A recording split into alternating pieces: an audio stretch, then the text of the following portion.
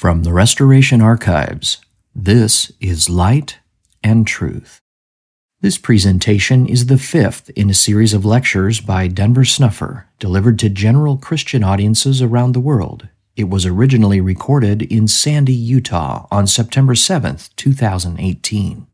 When we have the history of the Jews and the loss of the northern kingdom and the 10 tribes, the lost 10 tribes of Israel, and then the captivity of the southern kingdom, or the Babylonian captivity of the Jews, there's an intermediate event that occurs between the moment that you lose the northern kingdom and the moment that the southern kingdom gets taken captive. And that was an event in which another planting of Israel took place by the outmigration of a small group that were in the southern kingdom, but had been warned by God to flee before the destruction of Jerusalem by Babylon. That record or account is contained in the Book of Mormon.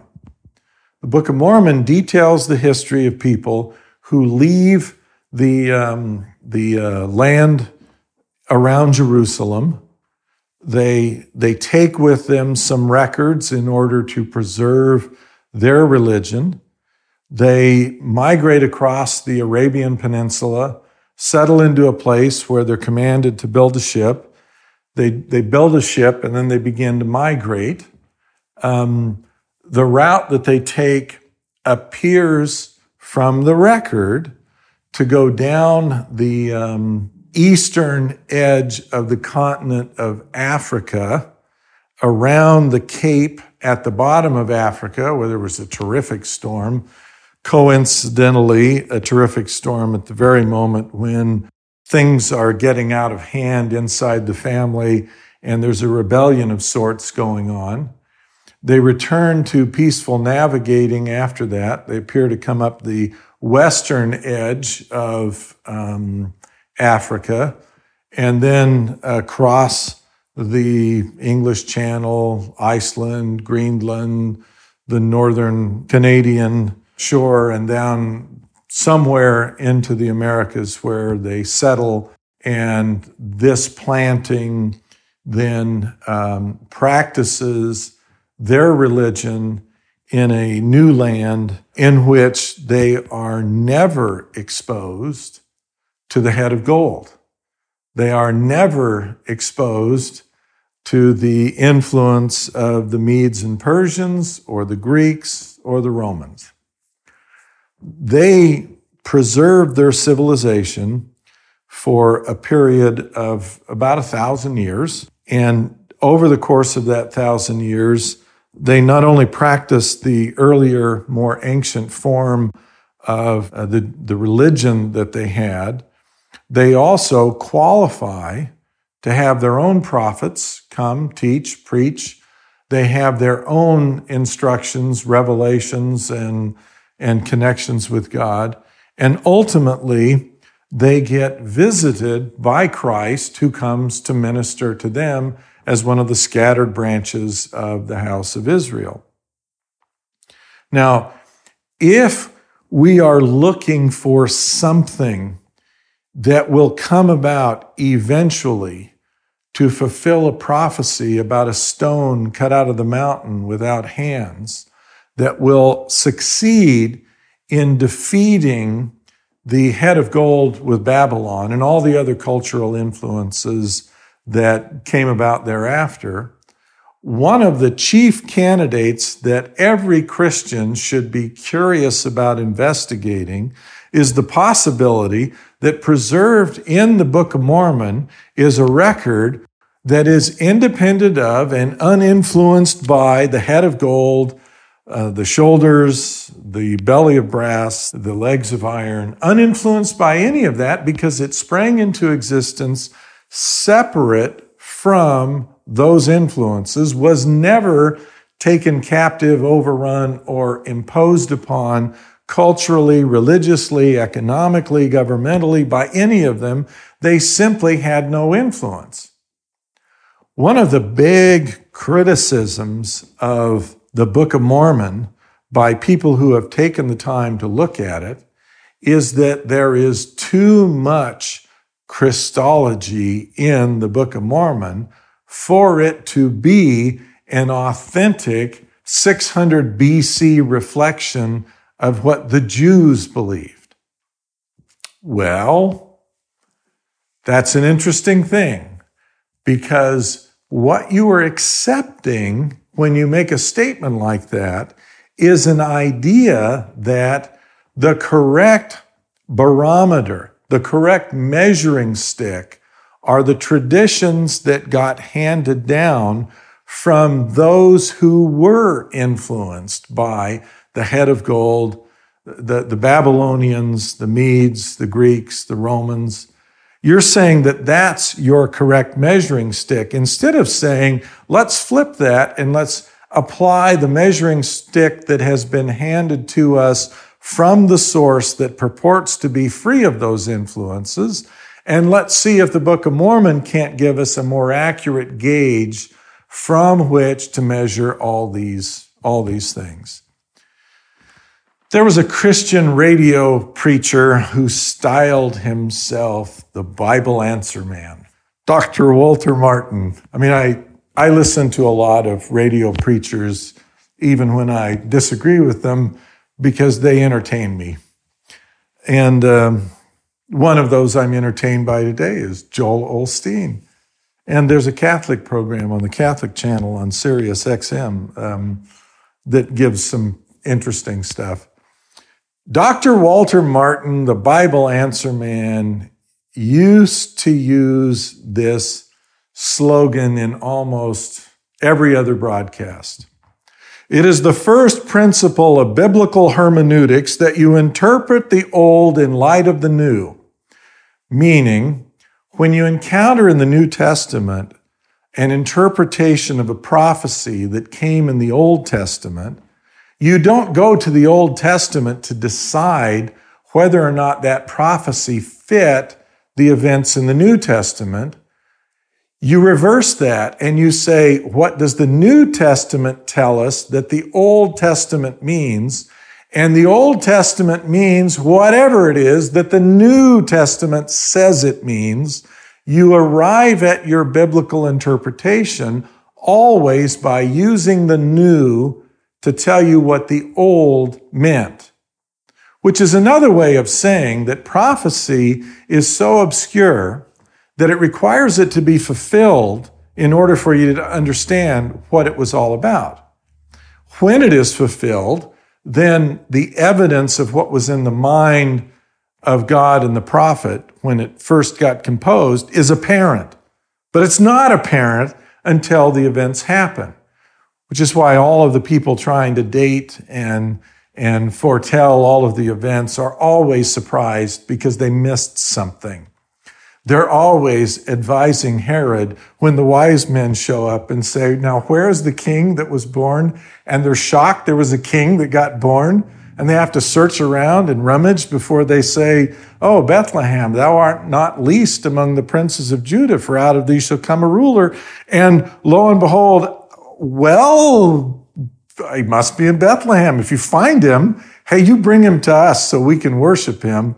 Wink, wink, nod, nod. Because they had the prophecies in front of them, but they didn't know what God was doing. They wouldn't know it. They couldn't know it. Just like today, God's doing things, but no one knows it because it requires its fulfillment before people can comprehend what happened. Well, if we accept Dr. Walter Martin's biblical injunction that you interpret the old in light of the new, then if you're a faithful Christian and you accept that premise, what that requires that you do is that you interpret both, because the Book of Mormon did not come translated into English until 1830. So it is the latest in time, even though a composition that began 600 years before Christ and a composition that continued to record until 400 years after Christ, it did not come forth for our access until 1830. Now, clearly, the last 400 years were post-Christ, but the entirety of the text reckons in its public availability post-Christ by 18 centuries. So if we accept the edict to interpret the old in light of the new, then if you want to know what the New Testament was about, and in turn the Old Testament, if you want to understand the ancient religion, then the first principle of interpretation is you must go to the Book of Mormon to find out what that was all about. One of the clearest examples right in the Book of Mormon that helps you see why Dr. Walter Martin's edict is useful is when Christ appears as a resurrected being, showing the wounds in his hands and in his side and in his feet to the people who are gathered as a faithful body on the American continent. And he tells them, "Ye are they of whom I said, other sheep I have, which are not of this fold. I must go to them and they must hear my voice, and there should be one fold and one shepherd." He explains that the disciples at Jerusalem didn't ask him about that, and they didn't understand him when he said that, and that they wrongly supposed that what that meant was that Christ would only come to speak to other sheep through the ministry of the people in Palestine as they spread the message outward. Instead, what he meant was he, Christ, would go as a resurrected being to scattered remnants of the house of Israel, and that he would let them hear his voice, see him, and he would minister to them. And that included within the body of those that Christ intended to minister to, when he made that statement, preserved for us in the New Testament, was the intent to go and visit with the people who were writing the Book of Mormon. And then he extends that and he says, I have still other sheep in addition to you, and I'm going to go visit with them also. And so from the record of the Book of Mormon, and just one example, if you want to understand the obscure statement that Christ made, preserved in the New Testament, that he has other sheep to whom he's going to go minister, in order to understand that prophecy, you go to the last in time, the later, to interpret the earlier, and the Book of Mormon supplies you that interpretation and explains, yes, Christ meant as a resurrected personage that he would go and he would appear. The record of Christ's appearance in his post-resurrected state in Palestine include appearing first to 2 women.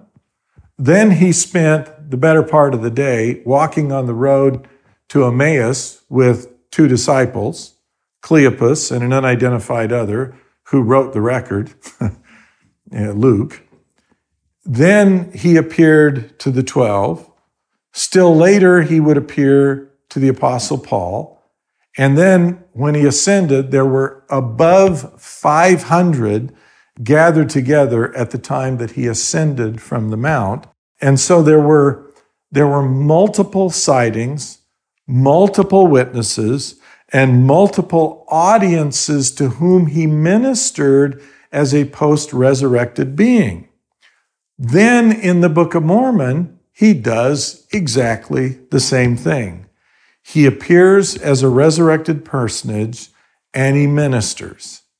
The Book of Mormon helps contextualize Isaiah, Psalms, Christ's Sermon on the Mount.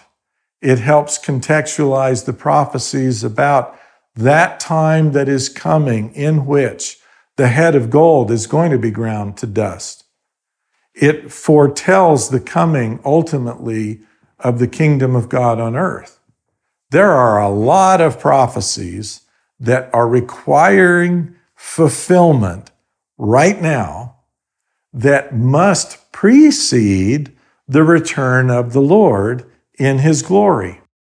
In addition to everything else that you learn from the Book of Mormon, there are prophecies about a kingdom, an incipient planting, a return of a religious body, small though it may be, that will build what's called a New Jerusalem, an antecedent to the establishment of Zion, and that the Old Testament prophecies about Zion and Jerusalem at the time of the Lord's return is not talking about one location.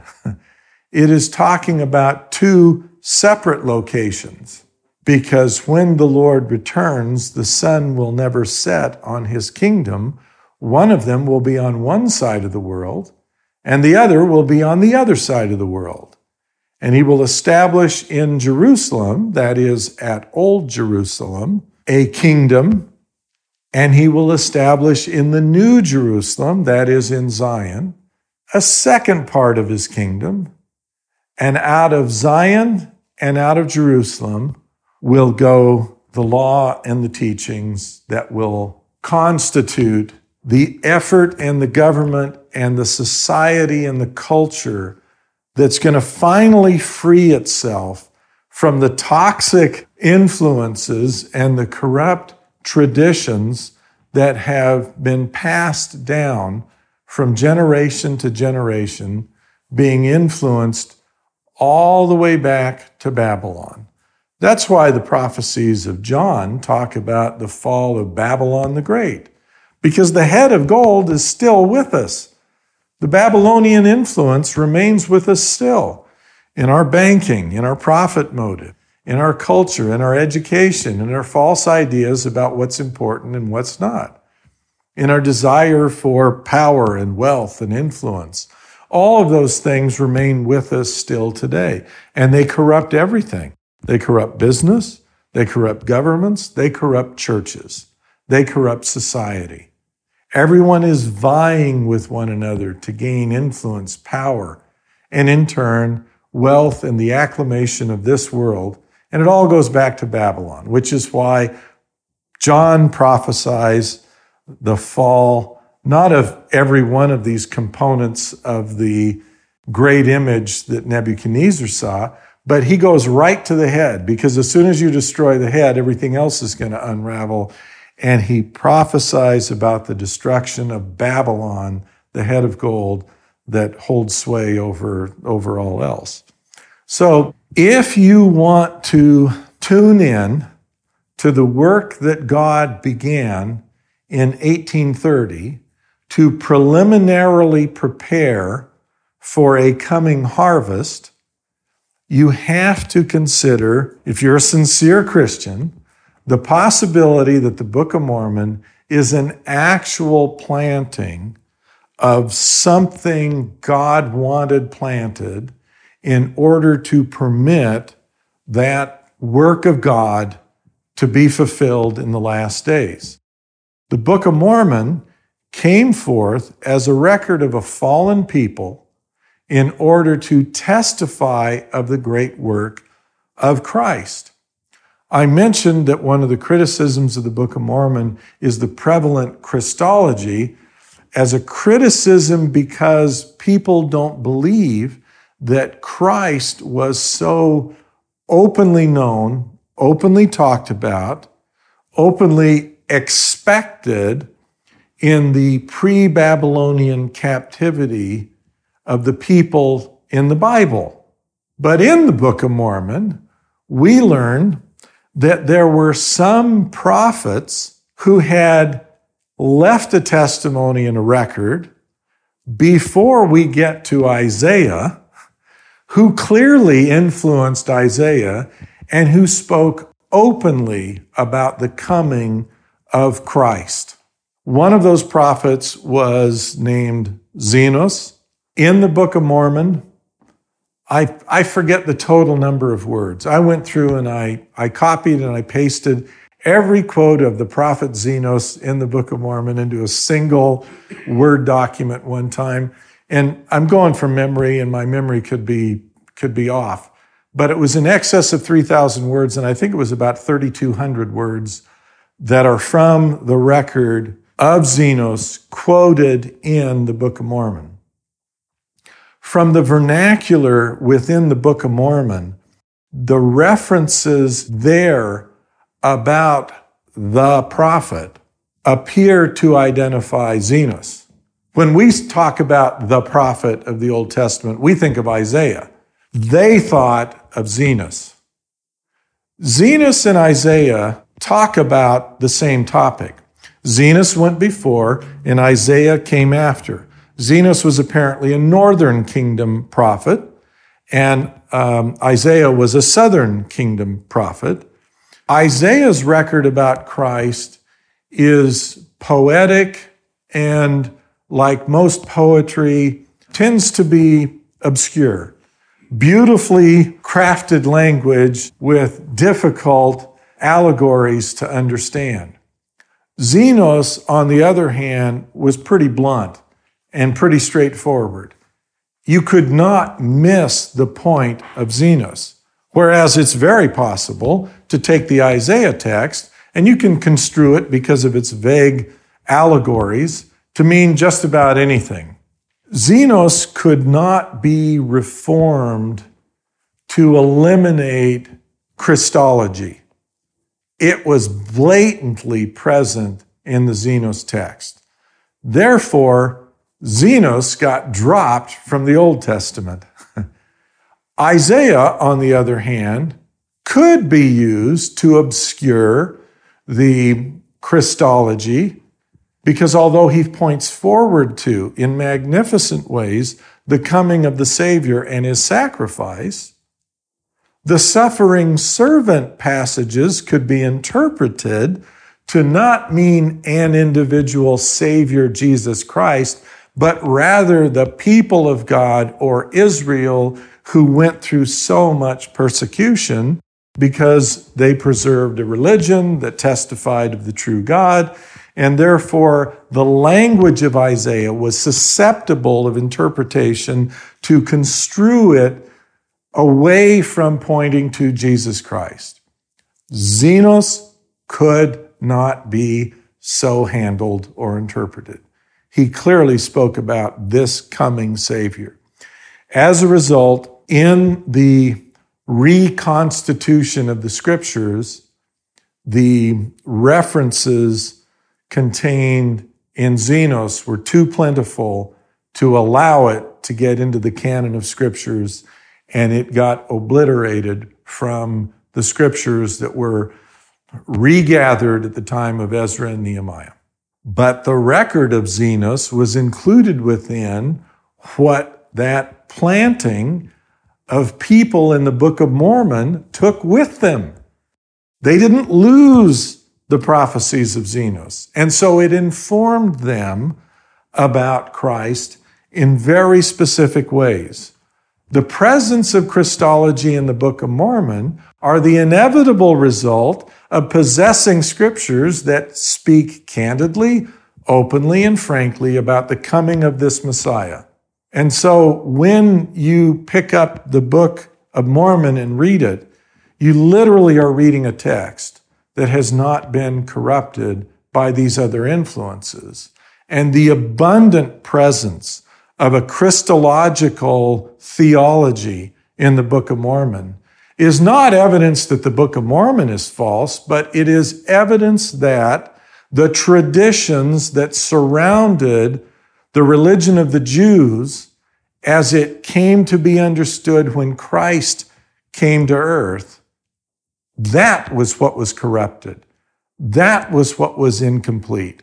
That was what failed to preserve the original religion that began all the way back with the first fathers, when they learned of a promised Messiah who would save us from the fall of Adam and death entering the world, by reversing that as the second Adam, as the Apostle Paul described him, the second Adam who would plant a restored family brought back to life through the power of the resurrection, so that as in Adam all die, so in Christ shall all be made alive.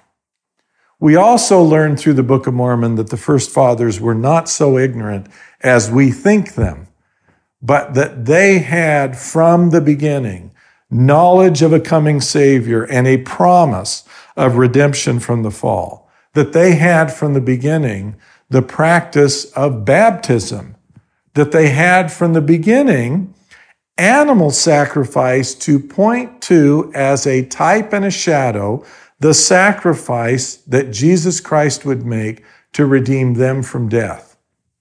That Christology was not merely present at 600 BC at the time of this planting the Book of Mormon refers to, but the Christology was present in the religion from Adam to Enoch, and from Enoch to Abraham, and from Abraham to Moses. And then because of the slave culture of Egypt and the corruption that they experienced there, Moses had to bring them along with the lesser law of carnal performances and ordinances in order to point their mind forward to the coming of a Savior who would offer an infinite and final and eternal sacrifice for the redemption of mankind. So, if you want to begin to get your hands around what it is that God has yet to do in order to set the stage so that His kingdom may come and His will be done on earth as it is in heaven, and you're a Christian, the place you ought to begin your search to find what God is really up to now is the Book of Mormon. And you ought to interpret the old in light of the new and accept the Book of Mormon as a guide in order to bring you along. The Book of Mormon poses a question that I'll paraphrase. Wherefore murmur ye? Because you receive more of the Word of God? I mean, it ought to be self-evident to anyone who claims themselves to be a Christian and to love the Lord, that if a record comes about that purports to be a record testifying of Christ, written by people who believed in, obeyed, and followed Him, that record bears not just serious consideration, but prayerful acceptance if it is true.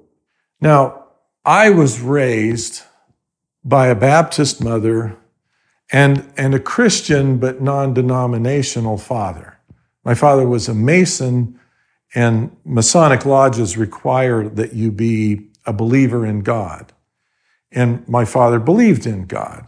He just didn't necessarily extend that belief all the way to the exuberance of the Baptist faith. But my mother was ever hopeful of turning the whole clan into Baptists. We had our Baptist preacher over for Sunday dinner with some regularity, and I always liked the fried chicken. For some reason, Baptist ministers and fried chicken dinner, it just goes together like hand in glove. And if you're a Baptist and you're listening to this, you know this is authentic because you've been there and done that. So when missionaries came and said, hey, here's the Book of Mormon, it's about Jesus and it's going to help you. My response to that news was less than enthusiastic. I mean, I had all of the indoctrination that comes from Dr. Walter Martin and all the other anti-Mormon critics. I'd read his book, The Kingdom of the Cults. I'd heard all the flaws and problems with this idea. The Book of Mormon grew on me very slowly. I had actually determined there were other reasons to affiliate with Mormonism than the Book of Mormon, and did so for years before I ultimately discovered the Book of Mormon to be something terribly significant. I took years of reading, of study, and of actually teaching the Book of Mormon before it began to penetrate into my understanding and my heart. Once the Book of Mormon began to be taken seriously by me, I discovered things in there that were beyond the capacity of a forger and a fraud to assemble as the critics of Joseph Smith and Mormonism have claimed. Now, I am not a member of the Mormon Church today, although they've recently asserted that their name isn't the Mormon Church, it's the Church of Jesus Christ of Latter-day Saints. I was one time a member. I have been excommunicated because I prize historical truth above institutional loyalty, and the institution, as it turns out, is disloyal to believing followers of the Restoration if they're not sufficiently institutionally loyal. I don't hold any institution at present up as the ideal model and example of the work of Jesus Christ.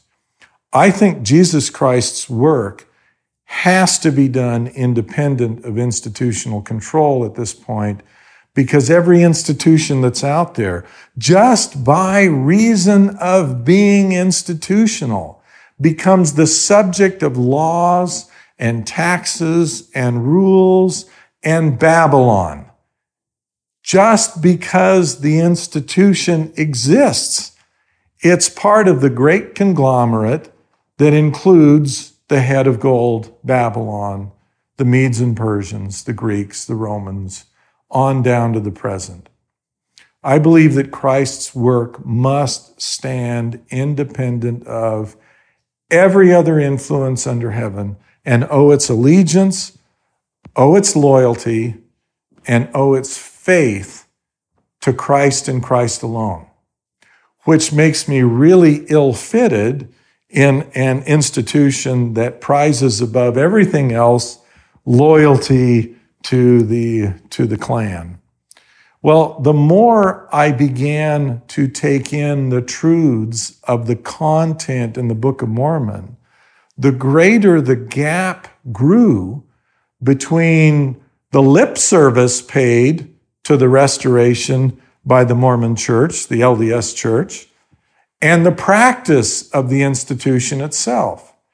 In fact, the Book of Mormon, used as a guide or measuring stick, condemns all of the institutions of Christianity. In fact, it condemns everyone except the few who are the humble followers of Christ, and points out, despite that few being humble followers of Christ, nevertheless, they are led, that in many instances they do err because they're taught by the precepts of men.